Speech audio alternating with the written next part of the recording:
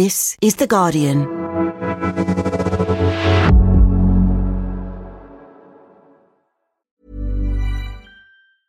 Introducing Wondersuite from Bluehost.com. Website creation is hard, but now with Bluehost, you can answer a few simple questions about your business and get a unique WordPress website or store right away. From there, you can customize your design, colors, and content. And Bluehost automatically helps you get found in search engines like Google and Bing. From step-by-step guidance to suggested plugins, Bluehost makes WordPress wonderful for everyone. Go to bluehost.com/wondersuite. Finding your perfect home was hard, but thanks to Burrow, furnishing it has never been easier. Burrow's easy-to-assemble modular sofas and sectionals are made from premium, durable materials, including stain and scratch-resistant fabrics. So they're not just comfortable and stylish, they're built to last. Plus, every single Burrow order ships free right to your door. Right now, get 15% off your first order at burrow.com/ACAST. That's 15% off at burrow.com/ACAST. Is this the end for MPs having second jobs? I'm Jessica Elgott, Chief Political Correspondent for The Guardian, and this is Politics Weekly.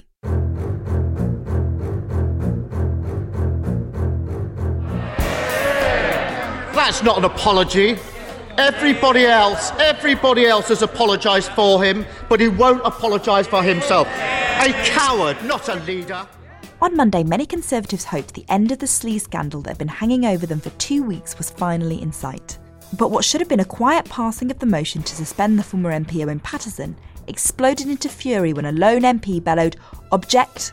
dragging the debacle into Tuesday and yet another debate on standards. To the dismay of most Tories, the sleaze row that has engulfed the Conservative Party isn't going away. Proper independence and powers for the Business Appointments Committee and banning these job swaps. Will the Prime Minister take those steps? Labour is today putting forward a proposal to ban MPs having second jobs as paid consultants. And in a surprise move, the Prime Minister sort of agreed with the opposition, proposing his own similar ban. But backbenchers are still furious. Their reputation with voters has been muddied by the scandal, and now they might have to give up some of their lucrative positions. Can Boris Johnson steady the ship? Plus, we talked to The Guardian sketch writer John Crace on his new book, A Farewell to Calm, and how reality has overtaken satire. That's all in this week's Politics Weekly.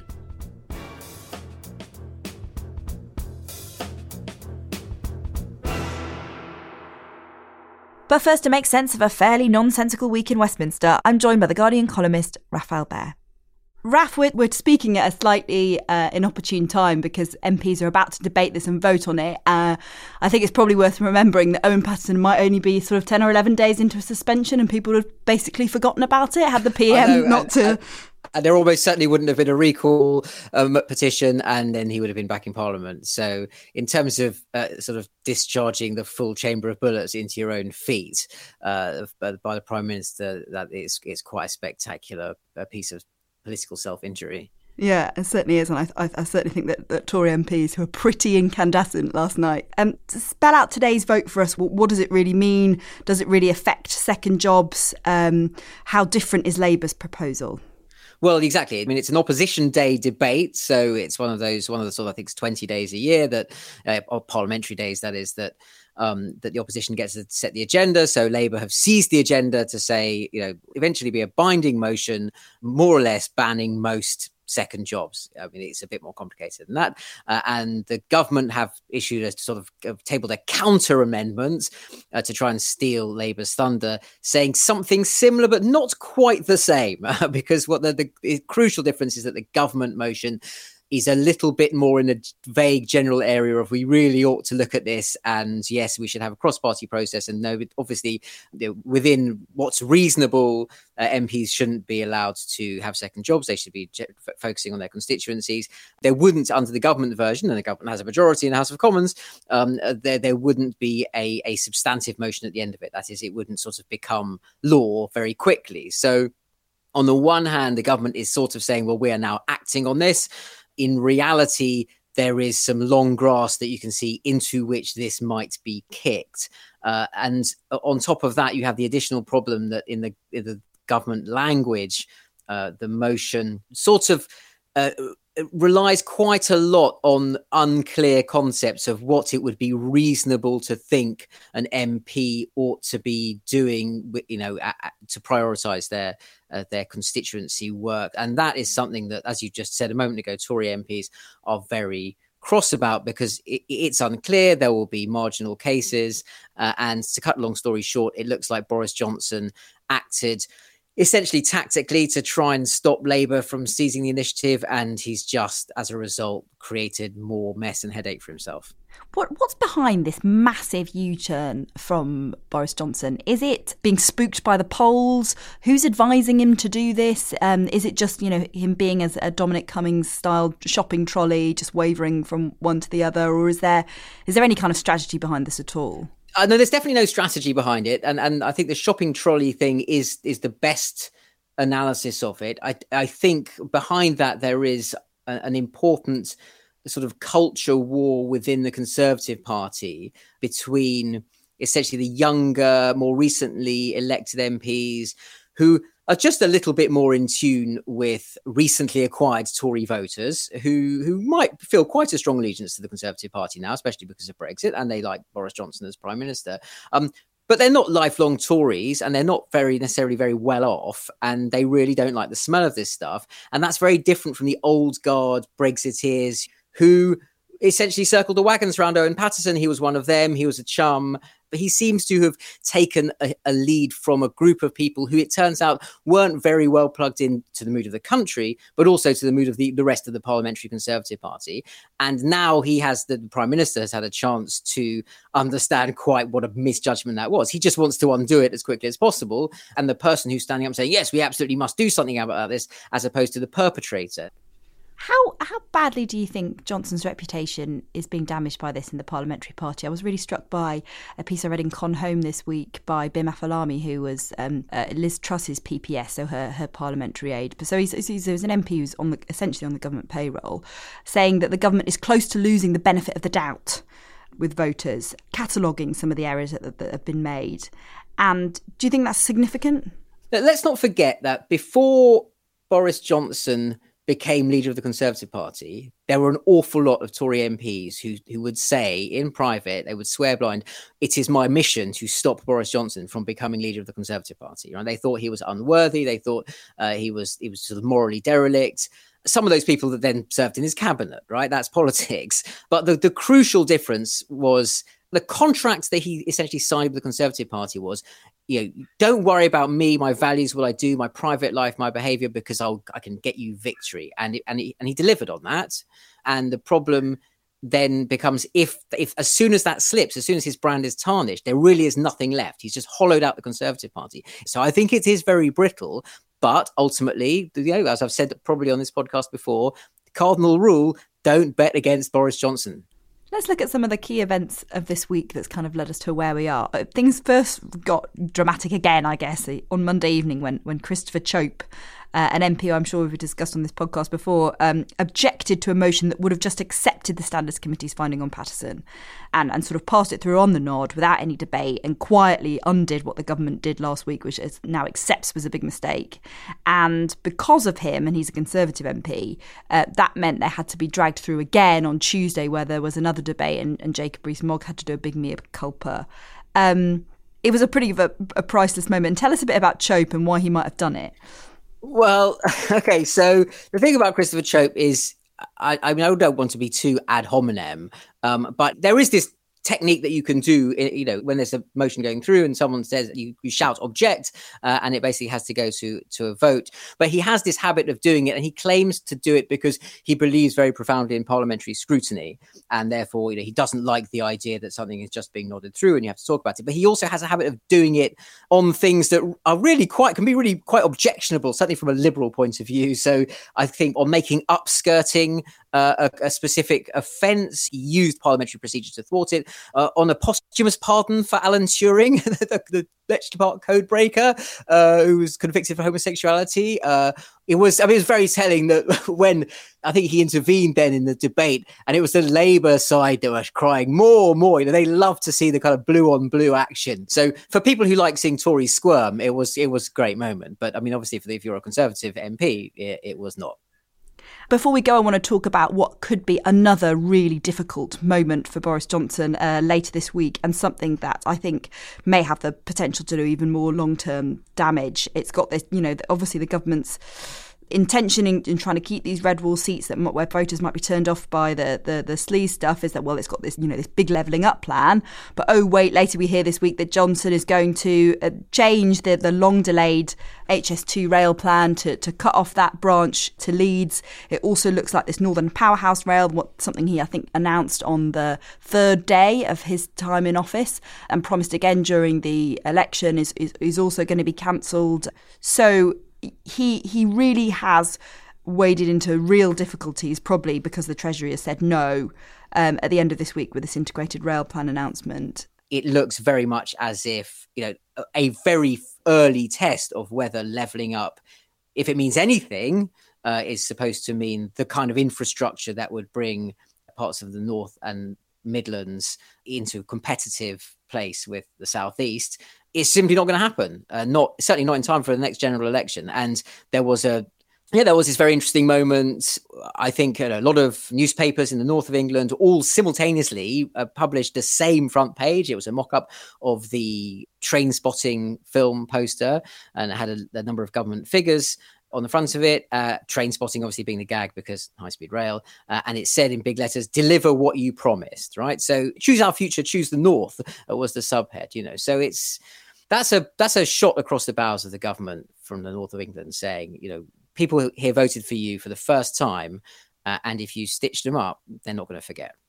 They're essentially calling it seeing newspapers line up to essentially call this a betrayal feels like a moment. And how do you think that will translate to Tory MPs and how they react to it? There are only really three things to Boris Johnson's premiership. There was get Brexit done, which he sort of hasn't done, and that's only going to become more clear over time because of the Northern Ireland Protocol and various other things. There was dealing with the pandemic, which, we all can argue about how effectively he did it, but, I think a lot of people have given him the benefit of the doubt, and the vaccine definitely helped, and he thinks he's come out the other side of that. And then the only other thing is levelling up. That is the agenda. That is his big thing. And a lot of Tory MPs have for a long time been worried that it doesn't mean anything. And as you say, in the Treasury, there is this question of who's going to pay for it. So I think it would be very damaging to the Prime Minister if certainly a lot of Tory MPs start to talk about levelling up the way they used to talk about David Cameron's Big Society. And if you remember, the Big Society was Cameron's big idea. And quite quickly, you had Tory MPs being very sneery about it, saying, I don't even know what this means. What even is it? It's just a sort of a rubric that you put on your press release that you're going to release anyway. You just call it a levelling up project as opposed to anything else.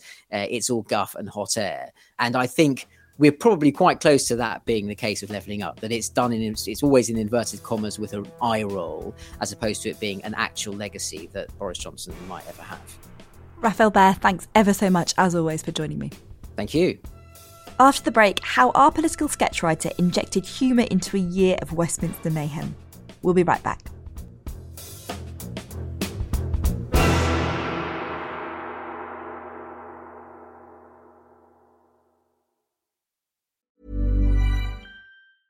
Finding your perfect home was hard, but thanks to Burrow, furnishing it has never been easier.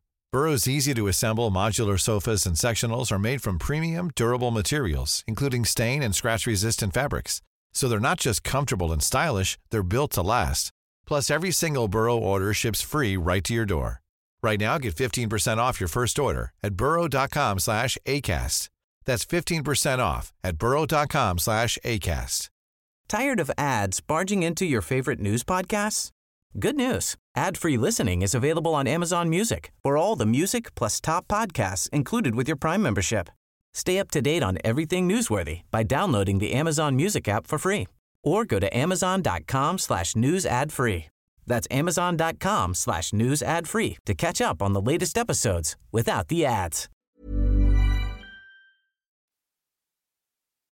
Welcome back to Politics Weekly. I'm Jessica Elgott, the Chief Political Correspondent for The Guardian. Now, since Boris Johnson was elected in 2019, Westminster has seen its fair share of U-turns, bluster and chaos, giving The Guardian's political sketch writer much to write about. But how to find humour in times of a pandemic, when the government's handling of it made the difference between life or death for so many people?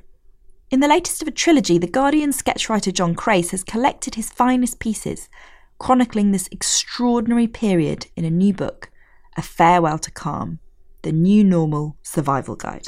I caught up with John earlier this week to talk about the book, but just to warn him with kids in the room, there's a phrase or two mentioned that might not be for their ears. John, you start your introduction to your new book saying that the election of Boris Johnson made you almost miss Theresa May. How do you think that Johnson saw his time as PM as going? You know, once he sort of got Brexit out the way, what was his kind of grand vision for it? Or was it just about achieving it? I think it was basically just about achieving it. I mean, since I wrote the introduction, I think my view has hardened, and I definitely do miss Theresa May now. There is no almost to it. I mean, I think sort of Boris has been a sort of complete disaster. I think he thought it was just going to be fun. There would be some Brexit sort of ructions with the EU from which he could emerge triumphant with some kind of deal.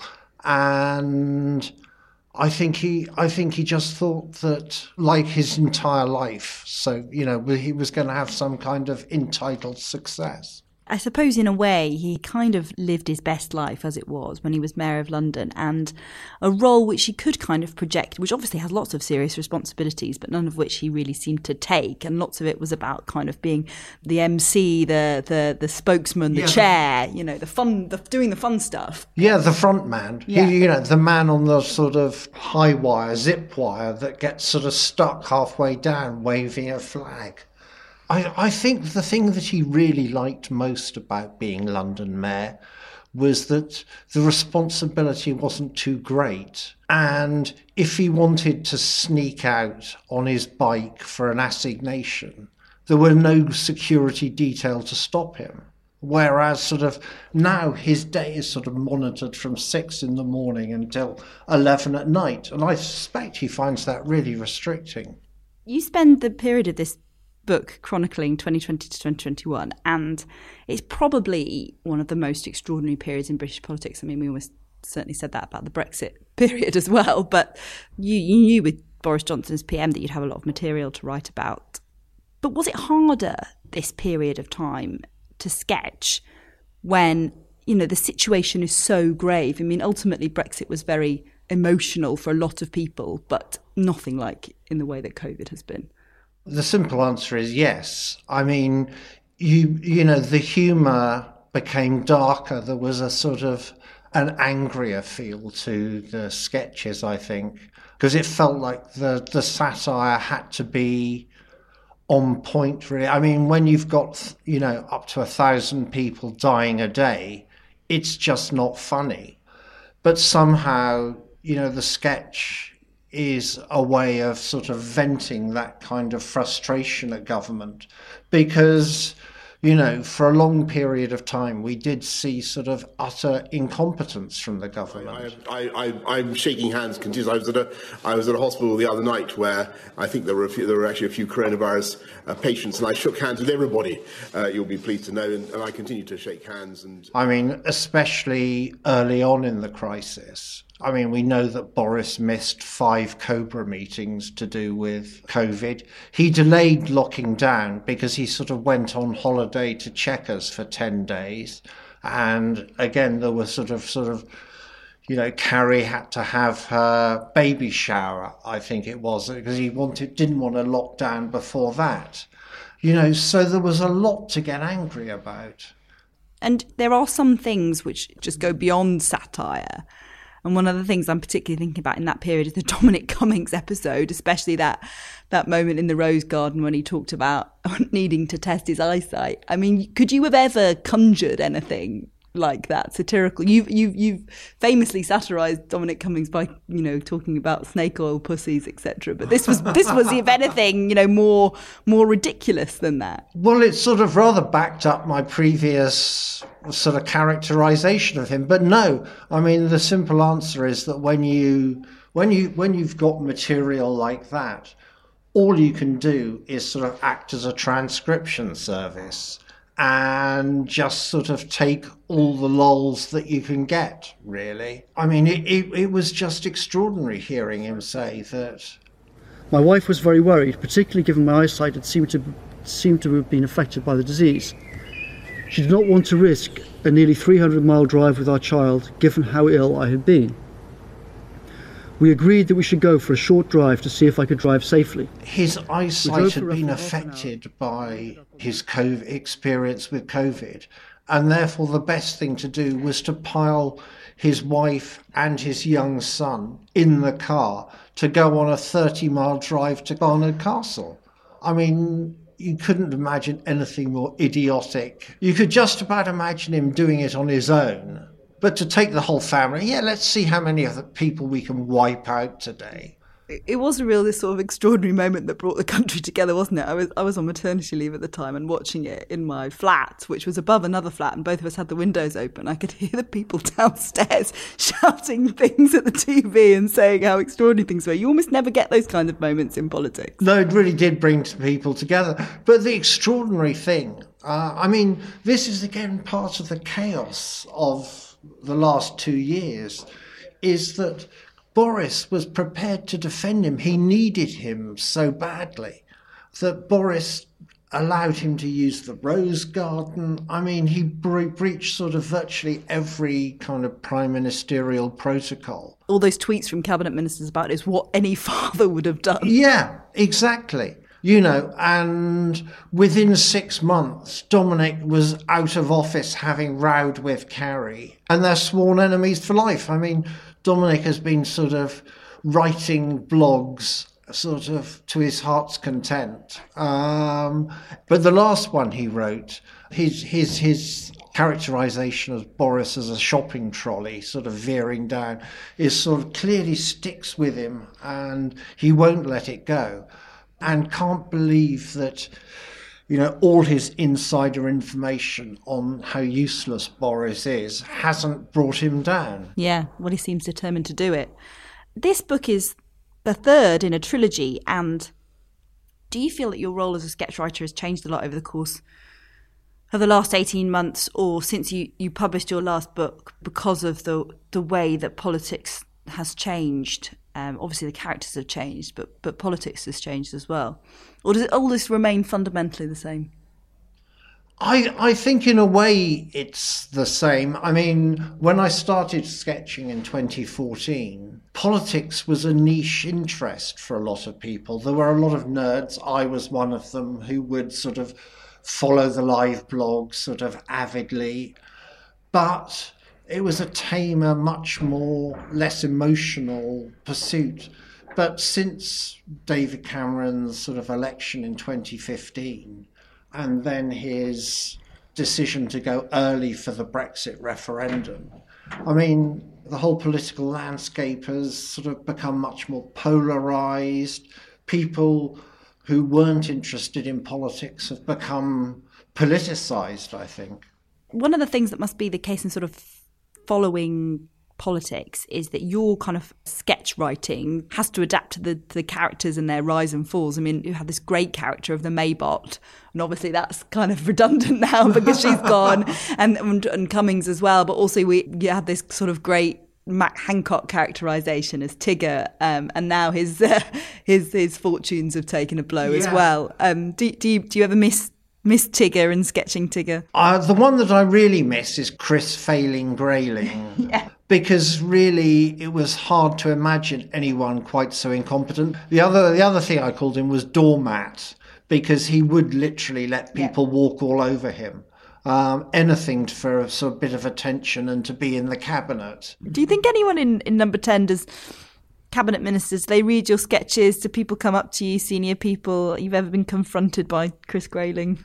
No, in fact, the other day I did see Chris. I was walking along towards Portcullis House, and I saw Chris Grayling coming towards me, and I kind of thought, oh God, this is really embarrassing. I don't know what to say. Please don't look at me. And I kind of looked to one side, away from him, and he looked to one side away from me, and we kind of passed. That moment sort of passed, and I kind of thought it was a moment of abject cowardice from me, really. But generally, I don't get to see the cabinet. So I don't really know what the cabinet themselves think of me. I mean, I think there is an element that, as a sketch writer, if you're rude about one MP, then you sort of make friends immediately with 649 others, because at heart they're all sort of uber competitive, and there's a kind of schadenfreude attached to it as well, that you've sort of gone for this person and not them. They see you as a confidant for whom they can slag off their colleagues too. Yeah, as a kind of conduit. Last question. Your book's called A Farewell to Carmen. I was interested in the sort of subheading, which is the new normal survival guide. Are we forever in this kind of new normal, do you think? How do you see the next few years playing out? Will we ever return to the kind of politics as normal, new issues? Or do you think, Johnson's government's going to be defined by these kind of crises, scandals constantly? And does that even ever make a difference with the voters anyway? Whether it makes a difference with the voters, I just don't know. Boris does seem to have... what every prime minister would like is a sort of a Teflon-coated skin where stuff doesn't seem to stick to him. Things that might bring down another government or another prime minister don't seem to apply to him. I keep thinking politics must one day return to, how it started, when you started. To how it started. And I can remember in January 2020, when the Brexit agreement was finally signed, we all thought, we're all going to go back to a sort of steady pace of political life. And then the coronavirus hit. And since then, it feels like it just hasn't stopped. I do think that the chaos will continue with Boris for as long as he chooses to stay as Prime Minister, because I just don't think he's got the grasp of the detail. But the sort of one lesson that Boris has taught us throughout, anyone who's studied his political career over the last 20 years, is that he betrays everyone in the end, including himself. That's what a note to end on. Thank you ever so much for joining me, John Crace. Thank you. And that's all from us this week. Make sure to listen to Friday's episode of Politics Weekly Extra as Jonathan Friedland and Lauren Gambino look at why the Vice President Kamala Harris is reportedly at loggerheads with the White House. But for now, I want to thank our guests, Raphael Behr and John Crace. The producer was Yolin Gafan. I'm Jessica Elgott. Thanks for listening.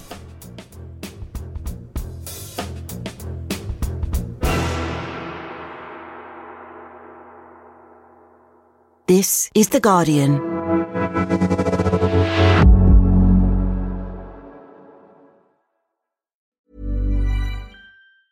Tired of ads barging into your favorite news podcasts?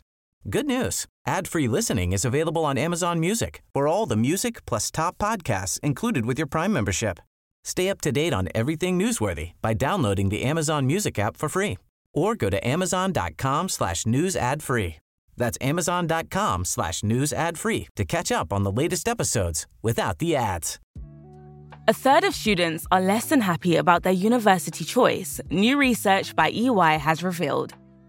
The findings suggest that a digital rethink is essential to meet the expectations of students and staff. Universities can address this by putting the needs of the people they serve at the heart of their digital strategies. Learn more about the future of human-centered higher education at theguardian.com/transforming higher education. This message was paid for by EY.